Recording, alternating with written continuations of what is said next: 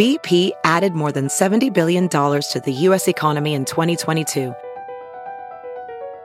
Investments like acquiring America's largest biogas producer, Archaea Energy, and starting up new infrastructure in the Gulf of Mexico. It's and, not or. See what doing both means for energy nationwide at bp.com/investing in America.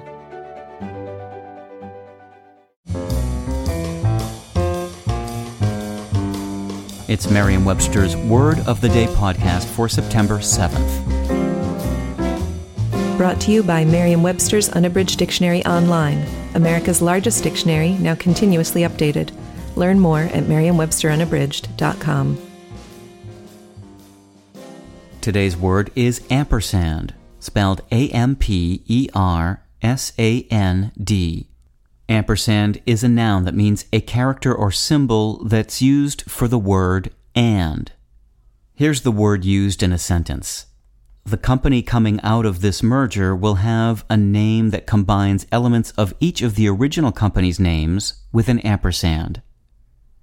Despite appearances, the history of the word ampersand owes nothing to amp or sand. The familiar character derives from a symbol that was used in place of the Latin word et, which also means and.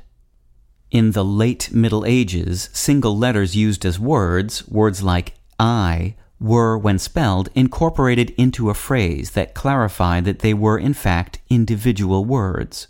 For I, the phrase was I per se, I, which means in Latin, I by itself is the word I.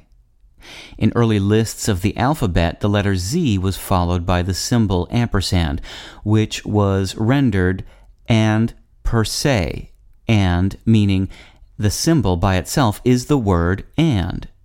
Over the years, that phrase, which when spoken aloud was pronounced and per se and, was shortened by English speakers into ampersand. I'm Peter Sokolowski with your Word of the Day. Visit the new Merriam-Webster Unabridged, America's most comprehensive online dictionary and the best source of current information about the English language. Get started today at merriam-websterunabridged.com.